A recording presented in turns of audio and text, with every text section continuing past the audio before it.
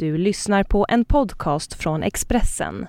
Fler poddar hittar du på expressen.se/podcast och på iTunes. Ja, den här säsongen ska magi återuppstå i Växjö. Kan man kanske uttrycka det. Ja, förväntningarna är ju naturligtvis skyhöga på radarparet. Det återförenade radarparet Rickard Gynge och Robert Rosén. Rosén var ju med och vann SM-guld med Växjö redan i fjol. Regerande mästare med andra ord. Och nu har alltså fått sällskap av sin gamla radarpartner från AIK. Den fantastiska säsongen 2011-2012 då Gynge var målbäst i dåvarande elitserien med 28 mål. Och Robert Rosén vann poängligan. Han hade också bäst assist. 60 poäng fick han ihop totalt Rosén. Rosén Gynge på den tiden ihop med Oskar Sten i samma kedja. Nu har de inte Sten med sig längre utan finländaren Thomas Kiiskinen. Och ni kanske minns Kiiskinen för segermålet han ju faktiskt gjorde i den sista avgörande SM-finalen i våras. Så ingen dålig tredje länk där i Växjö Lakers toppkedja. Ja, jag tycker det är väldigt spännande med sådana här radarpar med all respekt då för den tredje länken i de olika formationerna som Gynge och Rosén har spelat. Men det är ju något visst med just de här två. Med vad de gjorde i AIK och med vad de garanterat kommer göra i Växjö den här säsongen. Gynge och Rosén. Så istället för att bara träffa en av dem så kändes det helt enkelt givet att träffa dem båda samtidigt. Och känna lite hur det känns som tredje länken tillsammans med dem. Och det blev också ett spännande samtal i Vida Arena inför premiären om varför just de två funkar ihop. Med spännande historier om tiden i KHL. Berättade av Rickard Gynge. Han var ju där i 3 år. Spelade bland annat tillsammans med Ovechkin och Bäckström innan NHL kom igång, lockout-året. Och det blir en del AIK-snack såklart. De har ju förflutet som sagt i AIK tillsammans. Vi pratar om Sam Hallam och hur nöjd han var efter träningsmatchen senast då Växjö Lakers förlorade 7-0 mot Frölunda. Och de avslöjar också vilka lag som är lite speciellt skönt att besegra. Och då blir det till och med en sportchef som kommer upp som för Gynge är det lite dubbelt. Det finns ett lag han gärna vinner mot och det finns en sportchef han gärna vinner mot och plötsligt är det 2 olika lag. Ja, en hel del spännande får ni. 2 av seriens absolut största stjärnor. Gynge, Rosén.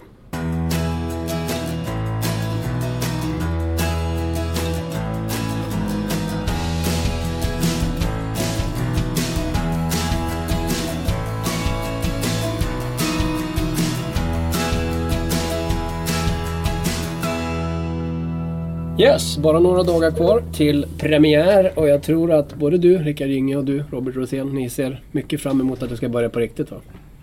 Absolut, det är det här man har haft i sikte egentligen hela försäsongen så att det är skönt att det drar igång. Rickard, senast mötte ni Frölunda och förlorade med 7-0. Vad i hela fridens namn hände då? Jag vet inte, det var ingen bra match av oss alls. Vi fick en liten väckarklocka där kanske. Kanske var bra i längden. De brukar ju säga genrepen där. Och men... Ja, det måste bli en fantastisk premiär med den genrepen. Ja, precis. Vi får hoppas på det. Ja. Robert, vi pratade lite om det innan sändningen började här. Alltså, det är en evighetslång försäsong känns det som lite grann. Vad är ni inne på? 7:e veckan? Gissar du snabbt? Ja, det var väl snabbt räknat så tror jag att det är 7:e kanske. Så att visst, det är ju en stund, det är det. Men man får väl se det som att man lägger en bra grund. Ja, och vad ni två kan göra tillsammans, det vet vi och det ska vi prata en hel del om. Den fantastiska säsongen ni hade i AIK. Du, Robert, var poängbäst och hade mest assist och Rickard gjorde mest mål av alla. Sen delade ni på er under några år innan ni nu då har återförenats i Växjö. Och jag vågar påstå att det inte bara Henrik Evertsson som ligger bakom den här värvningen utan det är Robert Rosén också, eller hur är det, Rickard? Utan Robert hade du spelat här då? Ja, det är många delar som ska in när man väljer ett nytt lag, men det är klart Robban tjatar en del så. Hur sålde han in Växjö då? Ja, allting var bra. Nej, men jag frågade lite hur det var att bo här och liksom hur föreningen, hur allting funkar runt omkring och också på isen och sådär. Så han hade bara bra saker att säga. Vad var det som du fastnade för speciellt? Var det någonting som stack ut lite som... Nej, men när man har varit runt i världen så har man stött på en del killar som har varit i Växjö och haft lagkamrater från Växjö och de har sagt att det är en förening på frammarsch, en väldigt professionell förening och allt funkar bra så att Sånt är ju positivt att höra när man ska göra sitt val, absolut. Sen hjälper det väl till att de är så bra så de vinner SM-guld också? Jo, det är ingen nackdel. Men du då Robert, hur gjorde du? Hade du något särskilt, tänkte du på något speciellt sätt att det här ska jag lägga fram extra mycket för att locka hit honom?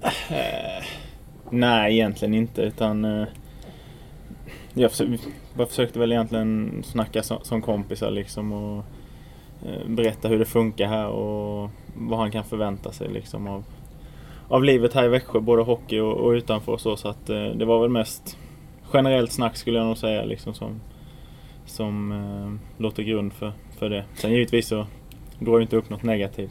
Nej, det finns inget. Det får han lära sig på egen hand. Men du Rickard, du är ju en riktig 08 du. Född och uppväxt i Tyresö, visst är det så? Ja, stämmer. Började i Hanviken, spela Bajen, spela AIK. Ja, du är långt från Stockholm nu, du vet det va? Ja, fast vi hade ledig helg så åkte upp på ett par timmar. Förra året hade jag ju 15 timmar flyg hem till Stockholm. Då var du så på det sättet är det nära. Vladivostok i Ryssland, vi ska prata mer om den KL-tiden. Grannkommunen nu. Ja, faktiskt. Ja, precis. Nu känns det jättenära. Men det är klart att det blir ett helt annat fokus på att vara en hockeyspelare här till exempel. Jag menar, när du åkte tunnelbana eller gick omkring på stan i Stockholm var det inte många som vände sig om. Här är du igenkänd av alla. Snart. Väntar du bara. Hur känner du kring det? Att här kommer alla koll på det? Ja, vi får väl se hur man blir bemött. Om man får kanske lite bra tips i mjölkdisken kanske. Det kan nog bli så va? Eller hur är det Robert? Ja, alltså det är klart att det förekommer. Folk är väldigt engagerade, intresserade här och bryr sig så väldigt mycket. Så att det är klart att det händer, men det är ändå relativt lugnt med folk som kommer fram och liksom ska komma med tips och sådär. Utan det är mer man märker liksom att de kollar liksom och sånt där. Så att jag tycker ändå det är kul att det är sånt intresse liksom och kommer någon med något tips så får man lyssna. Men det här blir ändå en omställning. Ja, nej men det är som sagt det är väldigt kul att folk bryr sig. Och sen så har jag ju bott både i Oskarshamn och i Nybro här i Småland så jag vet ju lite vad det handlar om. Småland. Ja, precis. Du, ni hade ju som sagt en helt makalös säsong tillsammans den 2011-2012 i AIK. Då du, Rickard, gjorde 28 poäng och du vann hela poängligan. Hur många poäng hade du förresten? Kommer du ihåg det själv? 60. Nu ska den magin väckas till liv igen. Hoppas ju alla såklart. Men om vi går tillbaka dit och då, vad var det som, vem var er tredje länk förresten? Om vi börjar där. Oskar Sten var det. Det var Sten hela tiden? Ja. Jag minns att det var det, okej. Ja, i princip, ja. Vad var det som gjorde att ni klickade så bra då? Går det att förklara det? Försök. Ja, alltså det var Gynge som såg något visst i det. Han var inne hos Roger ju och sa till, var väl innan jul någon gång kanske. Mm. Och du var tvungen att berätta för Melin, coachen. Jag får ju tipsa han lite. Det var inte någon genidrag av Roger Melin, det var ett genidrag av dig. Det var genidrag av Roger. Nej, det var det. Men du går in till då, hur bara kom det sig att du tänkte att det skulle funka med Robban? Nej, men vi hade ett snack. Jag kommer ihåg att det var på bussen ganska tidigt på säsongen, kanske match 5 eller någonting, bussen från Gävle. Så satt jag och pratade, eller Roger ville snacka lite och så hur det kändes och sådär, vad jag tyckte och bla bla bla. Ja, det vanliga. Och då så hade jag ju sett lite hur Robban lirade och vilka lägen han satte upp sina medspelare i. Det fanns väl en liten tanke på att kanske skulle passa mig och dyka upp där lite som gubben i lådan. Och Roger köpte det och sen blev vi kvar. The rest is history. Ja, det var fantastiskt kul. Alltså beskriv känslan när man verkligen passar ihop så? Det måste ju vara otroligt häftigt. Ja, men det är ju riktigt roligt och man vet ju vad man ska göra ute på isen och vad som kommer att hända där ute och det är en ganska skön känsla att ha med sig och gå ut till matcherna så. Sen nu i efterhand så känns det som att det var fantastiskt, men det var ju regniga dagar det året också och vi var förbannade på oss själva och på varann och ja, det var dåliga matcher det året också, det ska man komma ihåg. När du blir irriterad på Robban, vad har han gjort då? Eller vad är det han inte har glömt bort att göra? Den är inte mål på hans pass. Alltså. Ja, då blir han tokig. Men då gnäller ni på varandra. Ja, absolut. Det måste man göra. Fast det är inte så mycket. Men Robban har ett bra skott så han kan skjuta lite ibland också själv. Du tycker han borde göra det oftare? Ja, ibland. Ja. Du då med honom, vad är det som han borde göra bättre? Jag vet inte. Alltså, någonstans när det blir fel så känner man det ofta på sig själv liksom, så att handlar väl inte så mycket om att skälla egentligen, utan man för en diskussion mest och liksom diskuterar situationen. Som jag sa, när det har blivit fel så vet man oftast om det bäst själv liksom, att jag såg att jag inte skulle slått den passen eller gjort sig och så där, utan det är mer diskussion, hålla på en bra nivå liksom, visa respekt för varandra, det tror jag ändå mest. Sen ska vi väl kanske nämna det nu också när även om åren har gått och det är mer fokus på den här säsongen, men ni två fick ju enormt mycket uppmärksamhet. Lite bortglömt var väl ändå hur viktig faktiskt Oskar Sten var också. Ja, fast aldrig för oss två. Vi visste hela tiden att det var tre man i femman då, i kedjan som gjorde det. Så att 2 man gör ingen kedja, och det tycker jag vi visste hela tiden. Men det var väl mest ni i media som glömde Oskar lite. Nej, han var otroligt, så med honom, otroligt viktig för vår framgång där givetvis. Jag menar, en otroligt smart, bra, vad säger man, arbetsmoral liksom, och åka och gnugga match ut, match in, och någonstans så var det väl det som la grunden för vår offensiva succé. Men var du center mestadels så, eller hur? Visst var det där? Ja. För Oskar spelade också center, men då var han på ytterforwarna. Ja. Nu får ni sällskap, eller kommer ha sällskap om jag har förstått det hela rätt, med Kiskinen, eller hur? Thomas Kiskinen. Är väl tanken till premiären. Hur funkar han ihop med då? Hur har det gått på försäsongen för de som inte har följt till noga? Ja, men Thomas är en riktigt skicklig spelare. Han är bra allround, stark, bra defensivt. Kan göra mål och kan passa, så jag tror han... De är inte helt olika faktiskt i spelsättet, Kiskinen och Sten. Så att det borde finnas förutsättningar till att det ska bli bra. Och att han kan avgöra visar han ju i slutspelet också. Visst var det han som gjorde segermål till sista finalen. Hur mycket har ni spelat ihop hela tiden på försäsongen? Ni tre? Ja. Så det är ingen tvekan om att ni ska spela tillsammans. Ni två med han menar jag. Men även ni, hur är det här då, att det är klart att förväntningar är det alltid på alla hockeyspelare när man spelar på den här nivån som ni gör, men känns det lite extra nu att det blir ännu mer just fokus kring er två med tanke på vad ni har presterat tidigare? Ja, absolut. Så är det ju andra förutsättningar nu om man jämför med säsongen i AIK. Då kom vi väl båda, kan man väl säga, lite från, eller visste vilka vi var, kanske folk visste, men inte mycket mer. Utan det var bådas genombrott, och nu har vi fått spännande säsonger till och bygga på lite mer erfarenhet och visa oss vilka vi är, så att det helt klart kommer det bli förväntningar, och det är en annan grej att spela efter det, men man får försöka se det som positivt och liksom tänka bort de tankarna och bara gå ut och spela sitt spel. För oftast i alla fall jag spelar som bäst när saker bara händer liksom. Det flyter på, man har inte för mycket att tänka på liksom, att nu ska jag åka dit och jag ska göra det och det och det, utan man tar det efter hur spelet är, vad man lite som hur man uppfattar en situation liksom, och löser situationen efter det, så att det är det som gäller. Att tänka för mycket är ett sånt klassiskt uttryck som också beskriver en framförallt inställning kanske så. Och det var väl lite vad du gjorde i dina första 2 år här, om man ska ha lite ja, men det är möjligt lite undermedvetet så. Efter AIK tillbaka hit, det var tufft de första 2 åren här. Ja, jo, sen kändes det inte så, alltså vi gick ju tungt och så, jag menar, men jag kände mig ändå inte liksom tyngd av situationen, utan... För på dig blev det ju enorma förväntningar direkt, du kom tillbaka till hit där du hade varit tidigare och så. Så att, nej, men jag tror ändå att någonstans undermedvetet så kanske det satt sig liksom, att man ville för mycket liksom, man ville göra den svåra grejen hela tiden, och den svåra grejen kommer när man har gjort den enkla grejen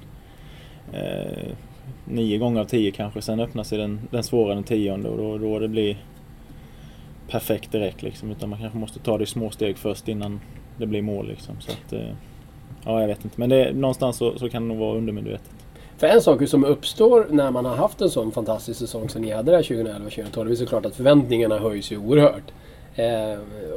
Ni har ju visat en nivå som gör att man plötsligt förväntar sig stordåd nästan hela tiden, håller på att säga. Nej, men alltså det är klart att det blir en annan inställning när man tittar på er, och att då vara okej eller bra plötsligt inte riktigt, alltså det är lätt att man får kritik så.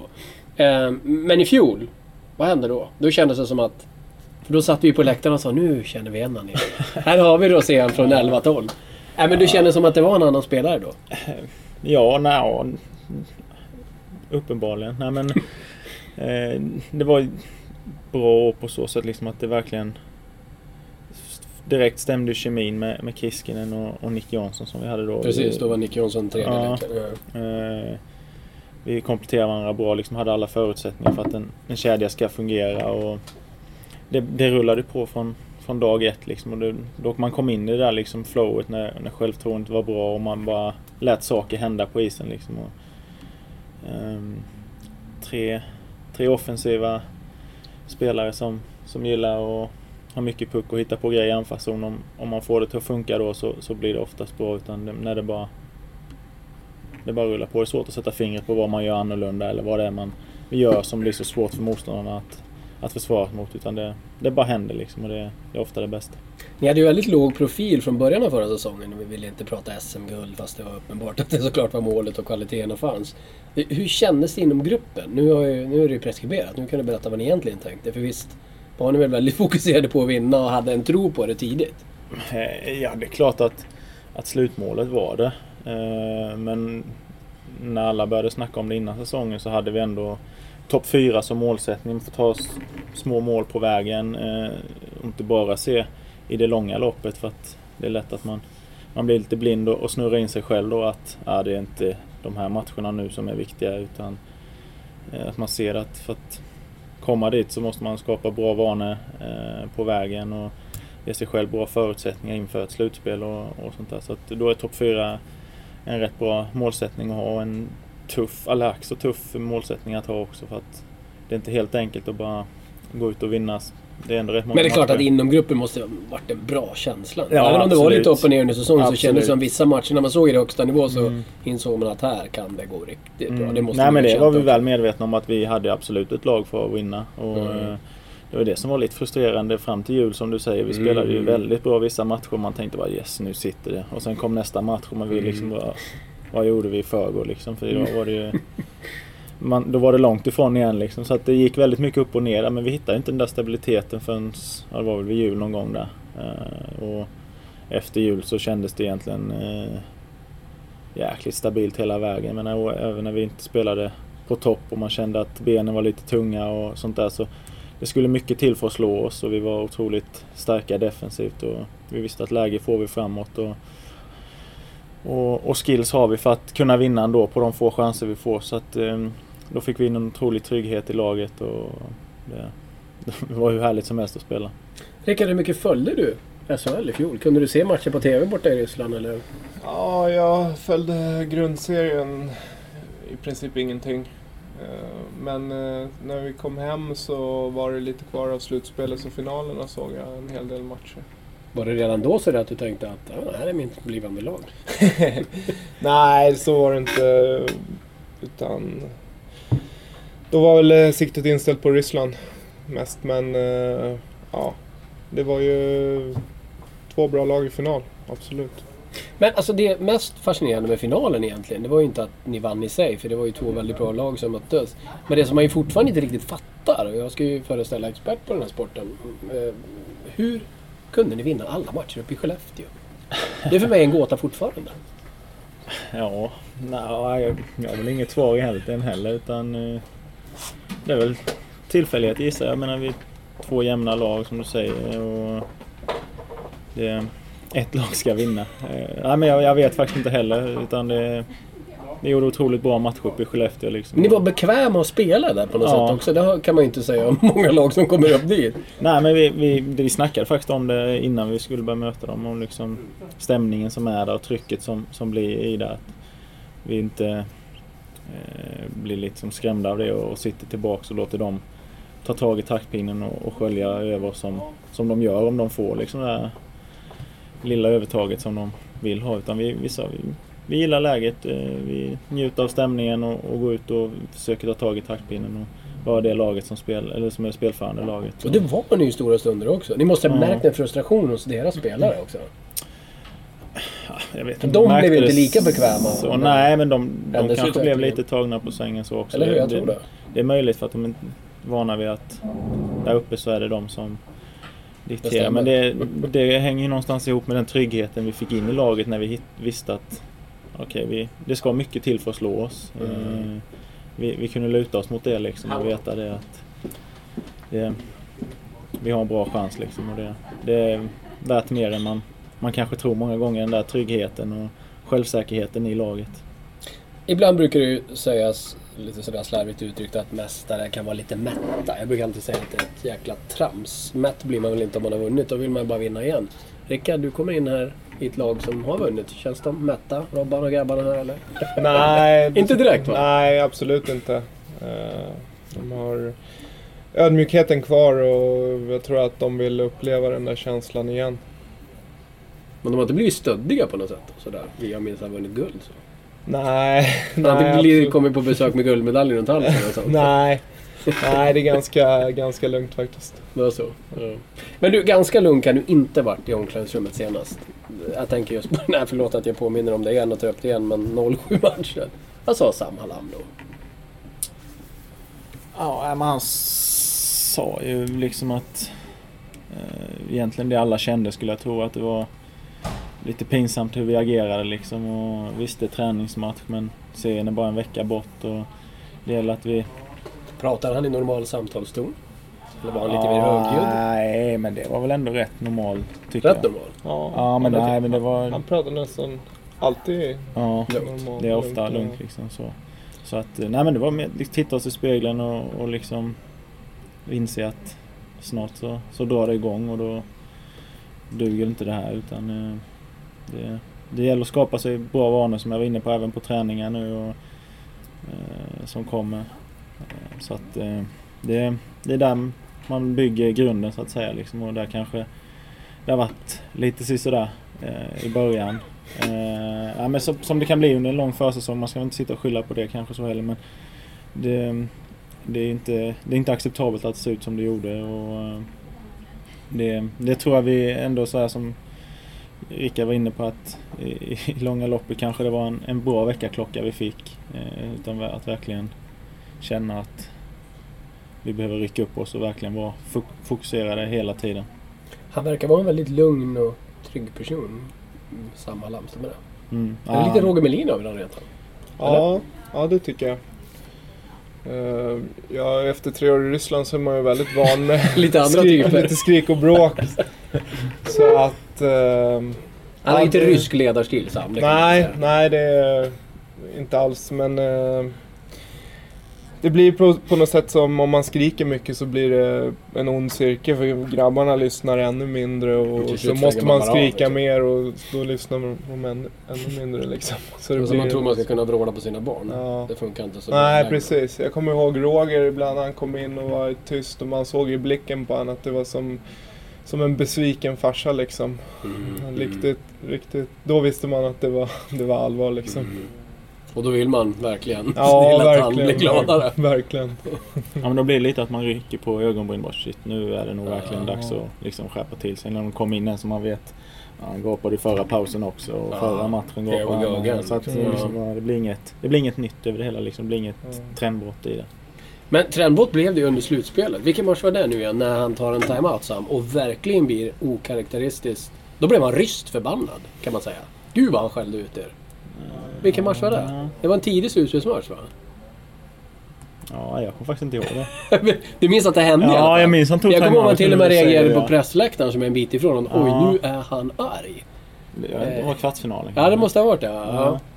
Men det är klart, för då blir det lite den motsatta effekten. Om gapskallen plötsligt skulle vara tyst så skulle man reagera mer. Här var det tvärtom.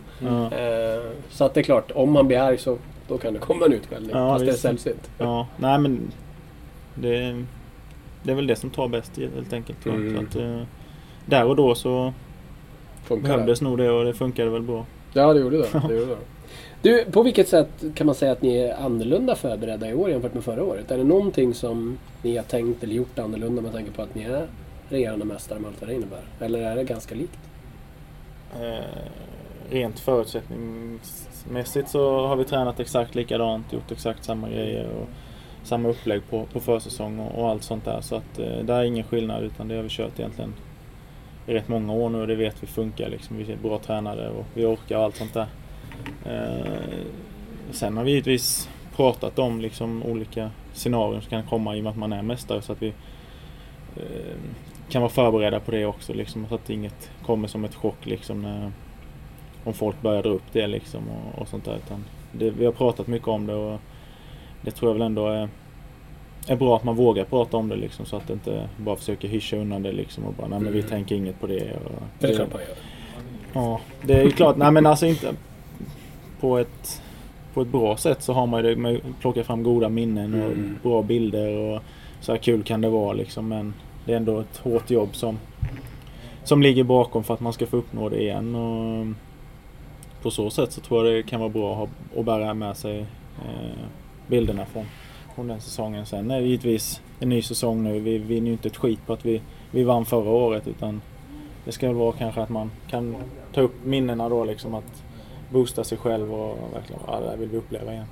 Precis innan vi träffades här nu så hade ni ett möte där ni pratade målsättning igen, och jag vet att som många lag man är noga med olika delmål och så, men slutmål kan ju inte vara annat än att gå hela vägen för er, eller hur? Så det borde vara ett snabbt möte, tänker jag.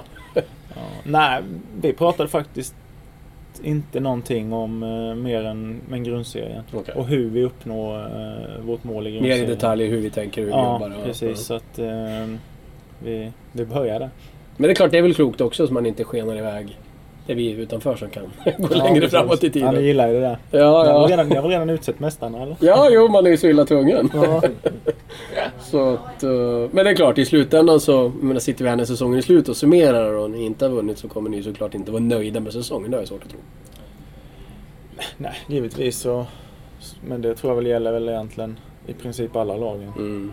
Att alla lag som spelar i SHL är ju bra och kan ju slå alla. Så att det förmodar väl att alla har, men det är en lång väg dit. Men håller ni med om det här? Alltså, nu har ju du dessutom varit borta i några år, men när ni senast spelade tillsammans i SHL, då kanske det inte var 6-7 lag som kunde vinna guld realistiskt. Då var det lite färre. I år känns det som ett otroligt öppet race. Eller hur upplever du det? När det är, alltså... Ja, jag håller med. Det är många lag som ser riktigt bra ut. Och som ni säger, alla lag egentligen kan slå alla. Så ja, det är jämnt i år och det kommer nog bli jämnt. Värsta hoten då? Vad känner ni, vad ni liksom har när ni tittar laguppställningar? För det är klart, det är ni som alla andra och tittar lite på försäsong. Även om det inte säger så mycket. Det vill ni understryka just nu också, att det inte säger så mycket. Men vad ser ni för vilka är de största hoten? Jag vet, alltså det är många lag som ser väldigt, väldigt bra ut på pappret. Skellefteå såklart. Skellefteå, ja, Luleå, Färjestad ser bra ut. Frölunda ser bra ut. Så att det är många tuffa matcher man ska vinna för att gå hela vägen. Och klara sin... Att överhuvudtaget ta sig till slutspel. Så att det gäller att verkligen fokuserat och träna på och inte ta några dagar off, att då kan det gå fort tillbakåt. Några lag som du tycker ser extra? Nej, jag håller med. Jag har inte följt så mycket värvningar fram och tillbaks, men Färjestad säger de ju, Skellefteå. Ja, Färjestads backsida ser ju väldigt bra ut, trots att nu Wikström verkar bli kvar i Kanada, så ser det bra ut. Ja. Så att, och Skellefteå såklart.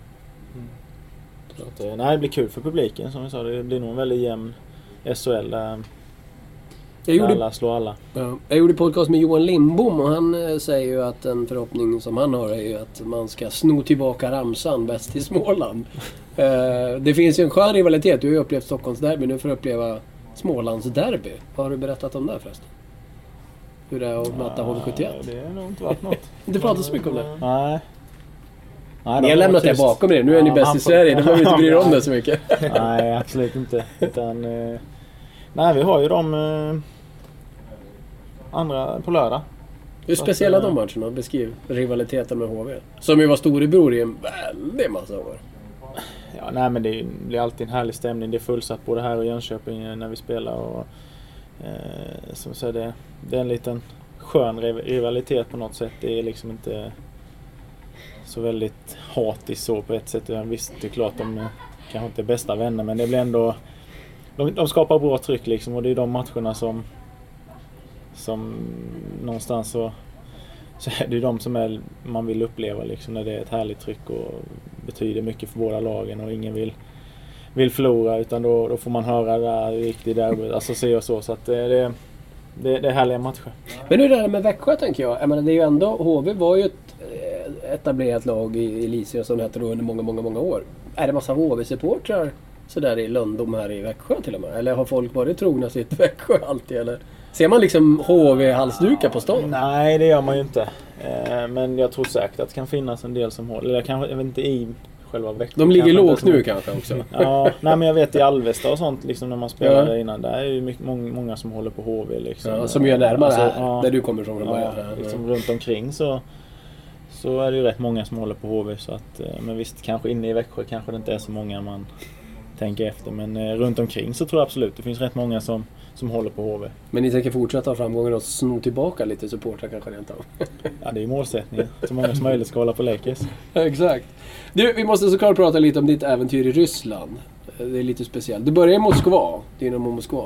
Och fick bland annat spela, för då var det NHL-lockout. Då lirade du med Alexander Ovechkin och Niklas Bäckström en sväng. Till och med samma kedja, va? Som åtminstone, eller med båda till och med. Ja, vi hade 10 matcher ihop i alla fall. Risiga med att spela. Ja. Så du går från Ovechkin Bäckström till Kiskinen och Rosén, eller? Precis. Men hur var det att lira med de två då? Ja, men det var häftigt såklart. Det är ju fantastiska spelare. Speciellt imponerad blev jag av Bäckström. Vilken lirare alltså. Lite bättre passningsspelare än Ovechkin också. Ovechkin kanske inte lägger absolut. Alltid. Nej, precis. Han sopar på mest och Bäckström lägger upp. Men han var ju riktigt bra alltså, över hela banan. Stark och en riktigt bra spelare, Bäckström. Det här var ju verkligen, jag menar, Ovechkin är väl Dynamo Moskva-kille, va? Ja, han är ju från moderklubben, så han är stor där. Ja. Men det är klart, en speciell situation när det är en lockout också. De vill ju helst bara åka därifrån, kan jag tänka. Eller hur var? Ja, fast Ovechkin var ju hans hemmaplan, kan man säga. Moskva kändes. Han gillar att vara där också. Ja, jag tror det.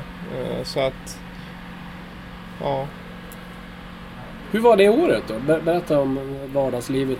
Bodde du på den där härliga basen där? Ja, jag bodde rätt så mycket på basen där. Jag har varit där. Har du varit där? Som var Mattias Weinhandel. Han var där. Ja, okej. Så att, det var ju väldigt fräscht och fint och så. Men det är klart det blir ett ensamt och speciellt liv. Ja, det blir tråkigt i längden. Och min fästmö var där ganska mycket och hälsade på. Så då bodde vi inte på basen. Nej. Men ja, det är speciellt. KL, det är hårt jobb och mycket träning. Men resultatmässigt, vad säger du? Det gick? Nej, för mig personligen gick det väl ganska bra, tycker jag. Sen, jag blev ändå bortbytt där. Mot slutet då? Ja, vid jul där. Ja. Så fick man känna på det också. En klassisk trade.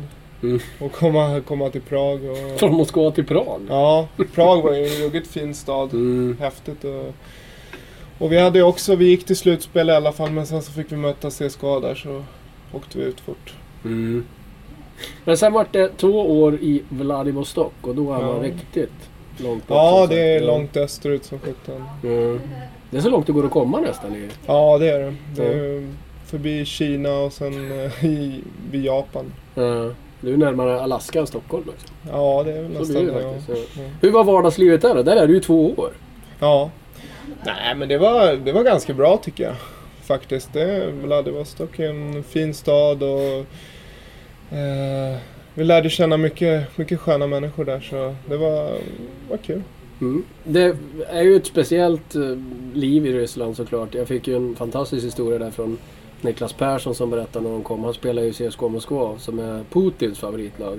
Och då ville klubbledningen där hedra Putin, så att då bestämde man sig att göra en stor bild på Putin på hela spelarbussen. Så det blev helt mörkt inuti. De gjorde det över rutan och allting. Det blev helt svart. Så det kan ju hända lite sådär vad som helst när man spelar i Ryssland. Ja, har du själv varit med om någon, inte kanske just en spelarbuss som blir kolsvart på grund av Putin, men någon annan sån där upplevelse som du kommer berätta för barnbarnen en dag? Ja, men det har man ju en hel del att berätta om. Har du någon som du kan? En del som det mesta är väl inte helt rumsrent kanske. Om du har någon rumsren historia vi kan få här då? Ja.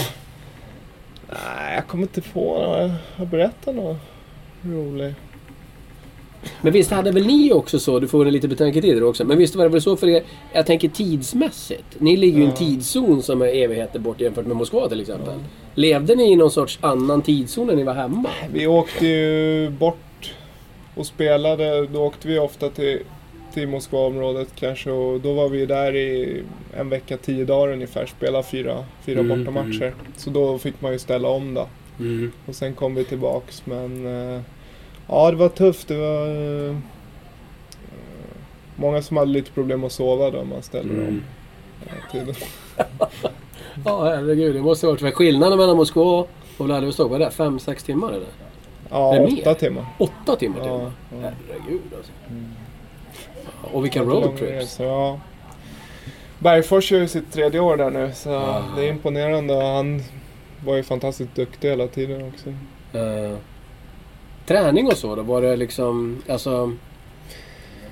Ja, det var väl lite blandat. Vi hade ju 2 europeiska tränare. Då var det ganska likt här. Och sen så hade vi en rysk tränare. Och då var det mycket träning, mycket mängd. Sprang, mycket löpning och sådär.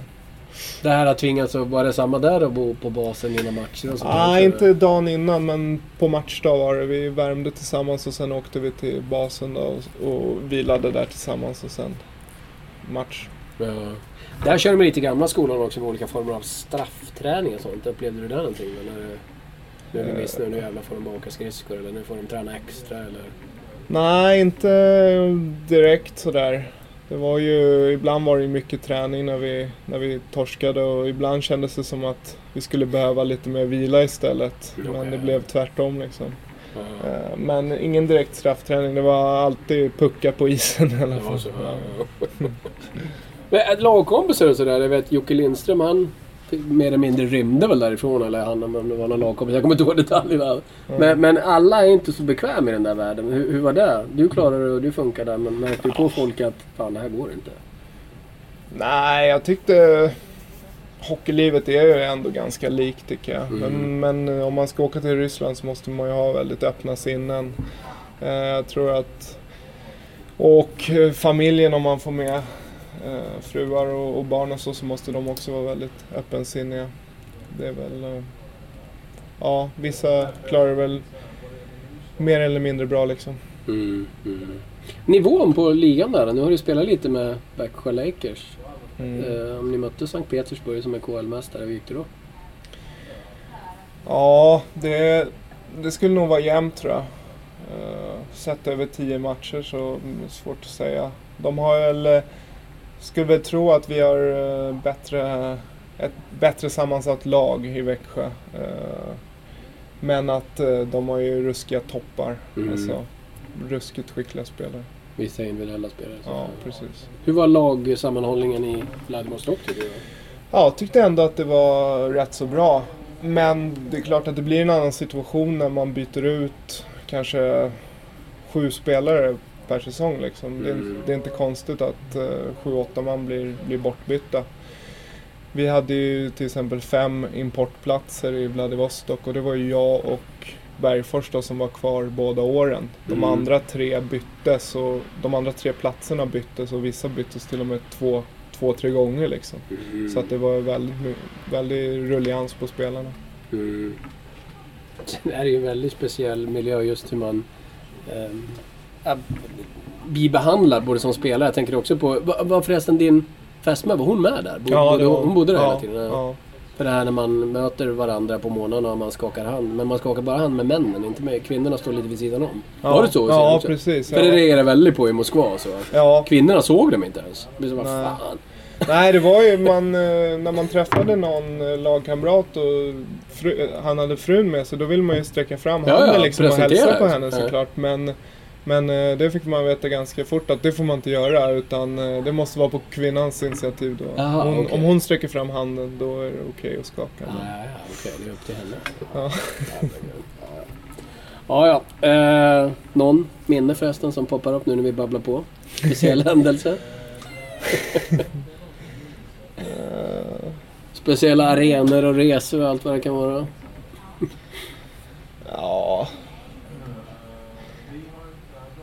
Det var en gång som jag kommer ihåg när vi hade 8 timmars flyg. Vi skulle flyga hela vägen och så var det någon jäkel som hade sönder en febertermometer i planen. Oj. Och då blir det nog med kvicksilvret där. Ja. Så då fick vi mellanlanda och vänta där i 5 timmar. Så det blev ju en dygnsresa kanske. Jag vet det. Till slut, ja. Då var de inte så jäkla nöjda, grabbarna. Alltså det var någon spelare? Så ja, en spelare. Ja, oj då. Det var ingen som erkände i alla fall. Okej, det var så till. Det var inte du då? Nej, det var det inte. Nej. Du, förutom Niklas Bergfors då, som är kvar där fortfarande och har gjort bra ifrån sig, så hade du ju en lagkompis i fjol, Sean Herska, backen där, som nu ska spela Modo. Hur bra är han då? Har Modo gjort en bra värvning där? Ja, det tycker jag. Absolut. Sean är en skicklig spelare, bra offensivt, så ja, han kan nog bli riktigt bra. Du försökte inte ta med han hit då? Nej, det gjorde jag inte. Jag tror han signade innan jag blev klar för Växjö. Ja, det var så. Okay. Men du, jag gissar att du har, även om de inte är snåla med stålar i Växjö Lakers, men nu har du fått gått ner lite i lön. Ja, absolut. Det får man vara ärligt talat säga. Vad kom det sig att du valde att flytta hem då? Nej, men det drog ut lite på tiden där i Ryssland och så fick jag några förslag som jag inte tyckte var så lockande. Och sen så när Växjö hörde av sig så kändes det som ett riktigt roligt alternativ. Så då var det ett lätt beslut att hoppa på det. Ja, det ska ju bli superspännande att följa den här säsongen såklart. Någonting man tänker är ju att ni, när man tittar på, nu ska man aldrig stirra sig för blind på det, men ni är 28 båda två. Det betyder att ni ska vara i er absoluta prime nu. Så 2011-2012, det ska förblekna den här säsongen. Eller? Hur tänker ni själva? Ja, gärna det. Alltså, det har vi ingenting emot, men givetvis så är det väl inget man tänker. Jag har aldrig tänkt så ens 28 prime, men visst man har väl hört det någon gång kanske, men det är bara att gå in i en säsong som man alltid gör, liksom, att vara noga med sina rutiner och hitta det saker som passar sin kropp och vara bra för att ge sig själv bra förutsättningar att spela bra hockey. Det är väl en fördel med att man har kommit upp nu i ålder lite 28, att man vet ofta hur sin kropp fungerar och vad som är bra för en, så att förhoppningsvis kan väl det ge utdelning. Många kommer ju se dig för första gången på flera år nu. Vad har du blivit bättre på i Ryssland? Nej, men jag blir mer allround tycker jag. Förra säsongen fick jag spela väldigt mycket och i alla situationer. Så jag har fått utveckla defensiva spelet och spela en del boxplay och sådär. Så att jag tror att jag är mer allround. Och du, vad känner du att du kan bli bättre på? Om man tittar framåt. Nej, men jag har ju min alltså, kvicka fötter över på liksom att ta sig från situationer lite snabbare liksom, och det är väl det jag fortsätter göra eller jobba på, som jag har gjort nu i 3-4-5 år någonting, liksom, att man kör mycket snabba fötter och starter och sånt för att få igång de här fötterna, så kanske inte är hopplöst. Jag tänkte, när man tittar tillbaks på er karriär så har ni en likhet lite grann. Alltså ni kom ju upp rätt tidigt och fick chansen i SHL rätt tidigt. Du var ju Brynäs en vända. Utan att göra succé, så kan man ju säga ändå. Du blev utlånad, du landade i både Nybro, Västerås och Oskarshamn. Alltså, ibland säger man ju att motgångar man lär sig mest av. Är det så? Var det så för dig? Att det här var nyttiga år att... Ja, jag tycker i alla fall när jag ser tillbaka på min karriär att jag har fått kämpa ganska mycket. Det har inte varit helt naturligt. Som sagt, jag fick chansen där i elitserien men kunde inte ta den. Vad saknades då? Vad var det som... Det är väl alltid olika förklaringar, men den lättaste är väl egentligen att man inte är tillräckligt bra. Jag var nog inte tillräckligt bra helt enkelt. Då hade jag nog fått spela. Så att, men då fick jag börja om lite i Allsvenskan, och det som jag försöker tipsa många unga spelare om som jag stöter på, det är att de ska spela hockey och mycket. Spela mycket, och sen om det är division 1 eller Allsvenskan eller elitserien, det tycker jag spelar mindre roll, utan det viktiga det är ändå på matchsituationen om man lär sig, så att det är viktigt att man får lira. Så är man i ett SHL-lag och tycker att man är coolast i världen men knappt får spela, så det är lätt att man stannar i utvecklingen istället för ner i divisionen och får spela mycket, så lär man sig mycket mer. Ja, jag tycker man såg det på många 87 år i alla fall, att lira 4-5 minuter per match i 2-3 säsonger. Det, ja, då kan det gå neråt det istället för uppåt. ganska fort. Ja. Men du då Robert, du var ett år uppe i Övik. Och det blev 1 år. Och det var väl också med lite högre förhoppningar, väl? Ja, I alla fall. ja, absolut. I alla fall jag spelade i princip nästan bara powerplay efter juli i alla fall. Så att det är klart man hade hoppats på mer. Vad var det som inte funkade där? Det här är ju innan AIK-succé, men det är ändå lite intressant att gå tillbaka till den tiden på grund av de kontraster som jag vet inte, alltså egentligen vad som gick fel. Men någonstans kan man vara tillräckligt bra helt enkelt, och vi gick dåligt som lag liksom, och i en så klassisk förening som Modo ändå är så blir det lite andra krav liksom, och då fanns det ju de som förmodade eller som spelade bättre och hade mer rutin och liksom erfarenhet och sånt där som gick före, så att då blev det så. Men visst är det lätt att sitta nu så här i efterhand när det ändå gick bra av den då, men som vi var inne på där, att lite motgång ändå kan stärka, och liksom man får verkligen en heads up på att det är hårt arbete som gäller och man ska inte ta något för givet, och så blev det nog verkligen där, att man fick den där heads-upen. Och så här det var ju en konstig säsong också, för det var ju då som det avslutades med den här hemska sista omgången i kvalserien mot Södertälje där allt gällde. Vinnarna blir kvar, förlorarna åker ur, och Södertälje åkte ur, fortfarande borta från högsta serien sedan dess. Ja, nej, så att jäkla säsong. Ja, verkligen, det var en tuff säsong på så sätt. Jag kan inte tänka mig hur det var liksom mer för dem etablerade då, liksom, som verkligen skulle bära laget. Och för då mådde de ingen vidare. Nej, det kan jag inte tänka mig. Och sen då de som kommer därifrån, det var ändå rätt många från Övik liksom, så att det var nog en väldigt tuff säsong mentalt för många där uppe, det tror jag. Men glädjen efter sista matchen måste nästan ha varit som glädjen här i våras. Ja, nej, men den var ju det var ju vi överlevde. Mini-eufori på något sätt. Ja, det måste ha varit det. Ja, nej, men det är klart det är också lätt att säga nu när vi vann den och som det gick bra, men det var en rätt häftig match att spela när det verkligen var allt eller inget. Otroligt speciell stämning jag var på den i arenan innan. Det var liksom det var inte riktigt som en final här. Det var någon sorts, det var blandat final och någon sorts superångest. Det var lite kampkänning över det liksom. Ja, det var ju det. Och så stod väl 0-0 rätt länge också. Så att. Men när ni väl gjorde 1-0 och det rullade på, då kändes det ändå som att det här blir hemmaseger.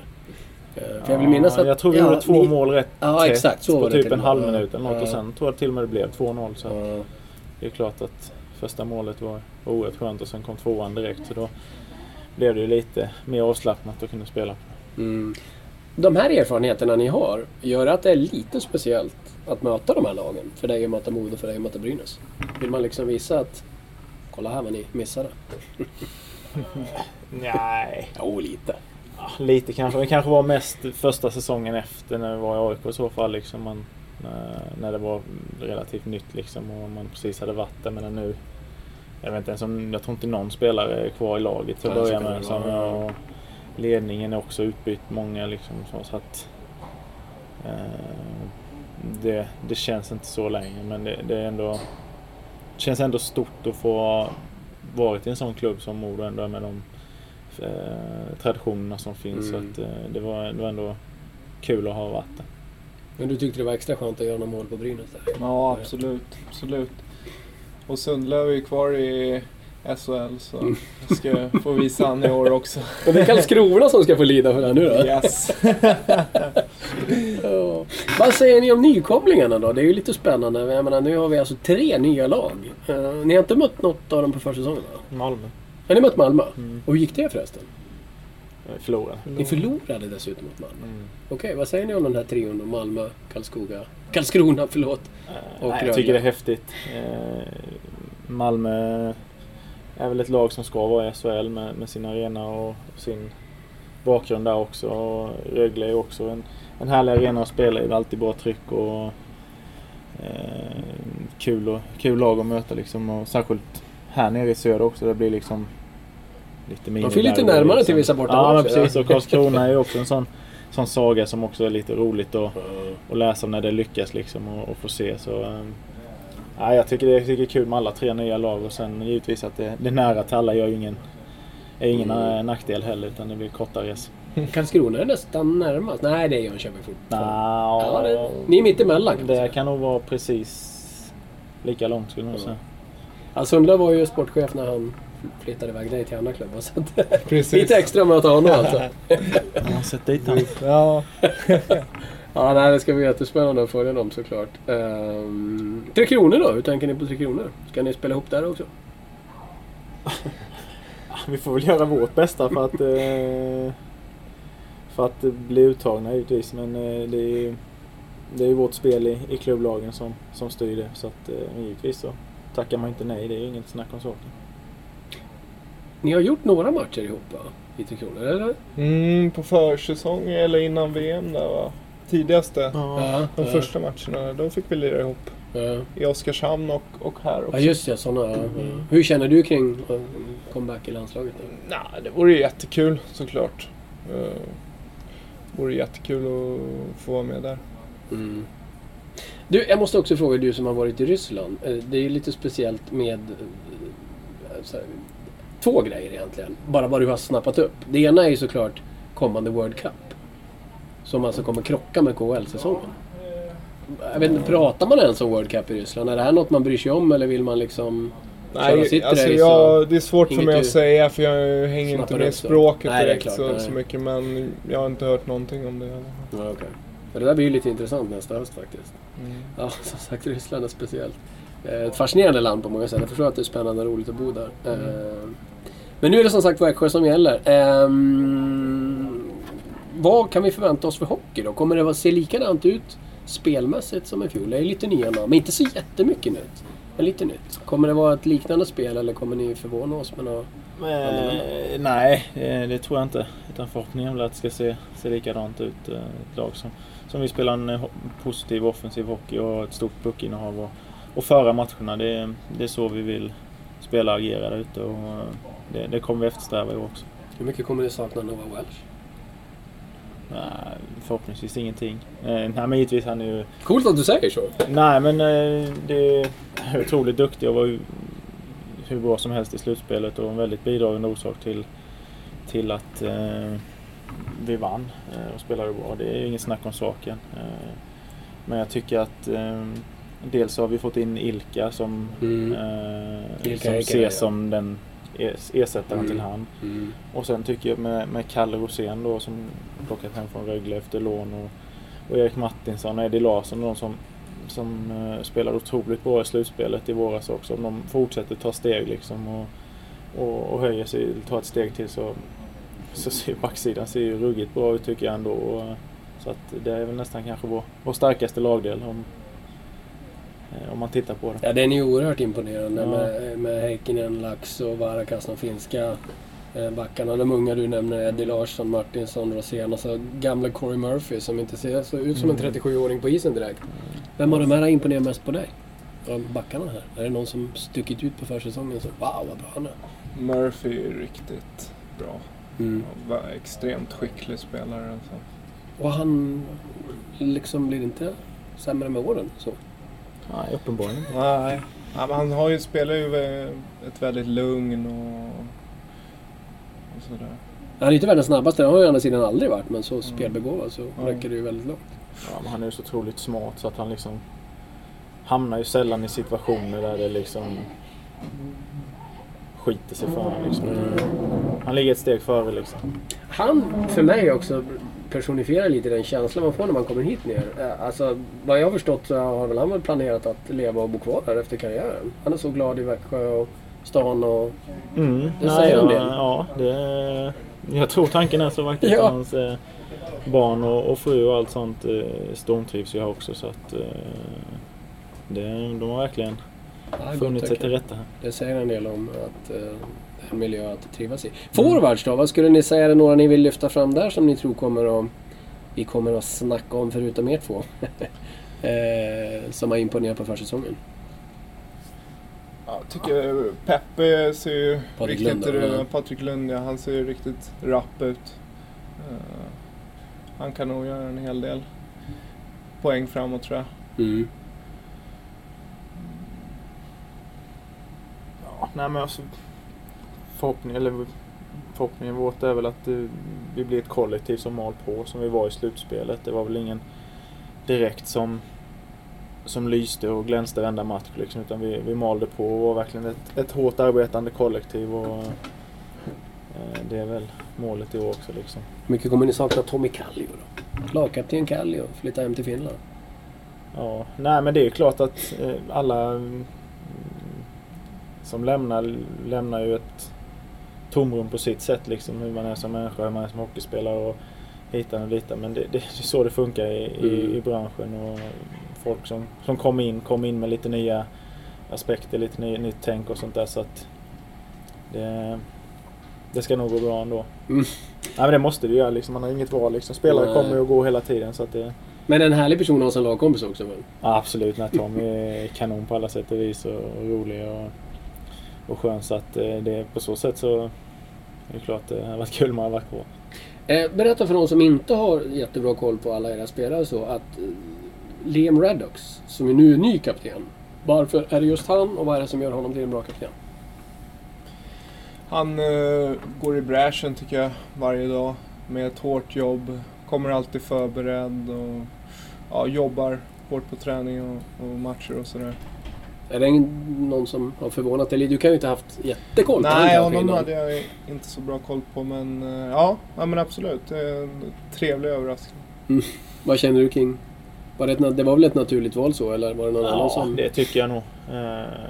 Som Gynge sa, att han kommer ju varje dag, sliter otroligt hårt, offrar sig för laget hänsynslöst och det är väl sån man ska ha som egentligen kanske som verkligen krigar varje dag ut och in, så det är inget att säga om det här. Sen kommer vi till det sista här som jag måste prata lite om, som jag tycker är så fascinerande. Det är den här som ständigt kommer upp, även om nu Skellefteå lyckades bryta det här, svårigheten att försvara ett guld eller vinna ett nytt, eller hur man nu vill uttrycka det hela.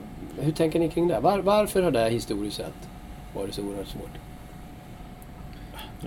Det är väl historiskt sett svårt att vinna en gång också. Alltså, om man sluter på hur många lag som kan vinna som är bra, så är inte procenten särskilt hög att man vinner innan säsongen börjar. Och lyckas man då vinna en gång och så börjar man om liksom året efter att okej, nu är det den här procentsatsen för att vi ska vinna i år, och då klart det är inte många procent, så att det ska, visst det är upp till hur man spelar givetvis också, men jag tror mer att det är den statistiska vad säger man, statistiska grunden som gör att det är svårt att vinna 2 år i rad. Men tror ni, jag avfärdade ju tidigare här med jag sa att jag tror absolut inte på det här med mättnad, men kan det vara så ibland ändå? Att man möjligen känner sig så pass nöjd att man inte riktigt gör det där lilla extra året efter, eller är det bara en myt? Jag är ändå svårt att se det. Ja, det har jag också. För att innan man har vunnit sitt första guld så krigar man ju för att få uppleva det, liksom bara undra hur det är, och alltså det är det som driver en. När man har upplevt det liksom och känner att jäklar vad kul det var, häftigt, det var, hela stan var så glad liksom, hela föreningen rycktes med och en boost på alla sätt och vis, så jag har svårt att se att någon skulle, men vi har vunnit en gång. Ja, men eller hur, det känns igen. Liksom. Så att nej, det där tror jag inte alls, utan jag tror mer det är liksom att det är svårt att vinna oavsett om man ska vinna 1 eller 2 gånger i år, så procentuellt så är det inte så stor risk att man vinner innan säsongen börjar. Det handlar om att få ihop gruppen och verkligen offra sig för varandra och kriga och sen givetvis att man blir formtoppad när det gäller som mest. Men sen kan det kanske också vara skillnad om man är en gruppspelare kanske som har varit tillsammans länge och så är man lite till åren kommande och så kommer den här serien. Då kanske luften kan gå i mera, men återigen, ni är ju redan prime. Ni och flera i det här laget. Precis. Corey Murphy, men han är i sin prime ändå fast han är 37. Absolut. Ständigt i sin prime. Ja, herregud. Jag måste ju också såklart innan vi avslutar detta fråga er om AIK. Er förra klubb. Som ju bygger om får man väl säga med massa välbekanta gamla ansikten. Anders Gossi tillbaka som sportchef och assisterande tränare i någon sorts kombinationsroll där och Roger Melin i båset. Hur mycket extra följer ni AIK och hoppas på framgång för dem?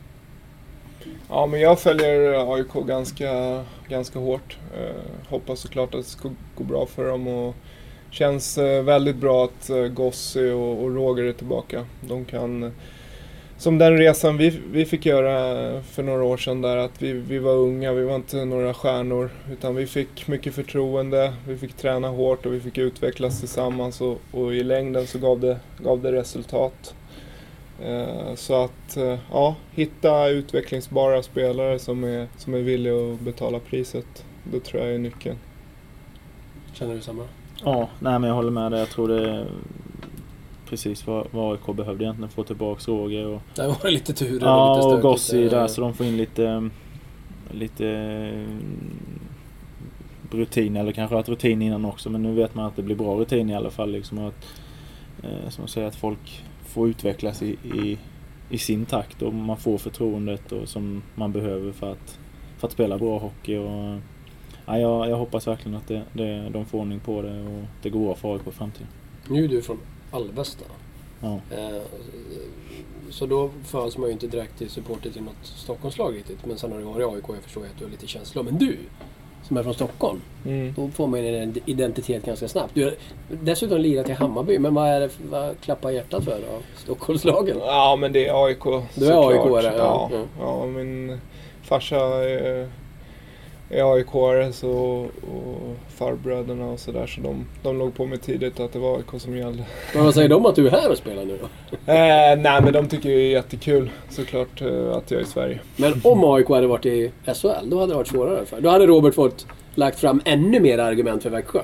Ja, det hade varit ett svårare val. Absolut. Ja. Du, det var jättekul att träffa er och det ska bli superspännande att följa den här säsongen såklart. Tusen tack för att ni var med. Tack så mycket. Tack så mycket.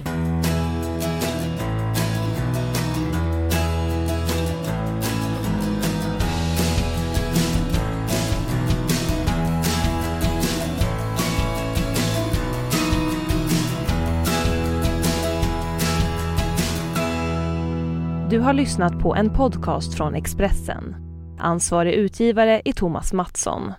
Fler poddar hittar du på expressen.se/podcast och på iTunes.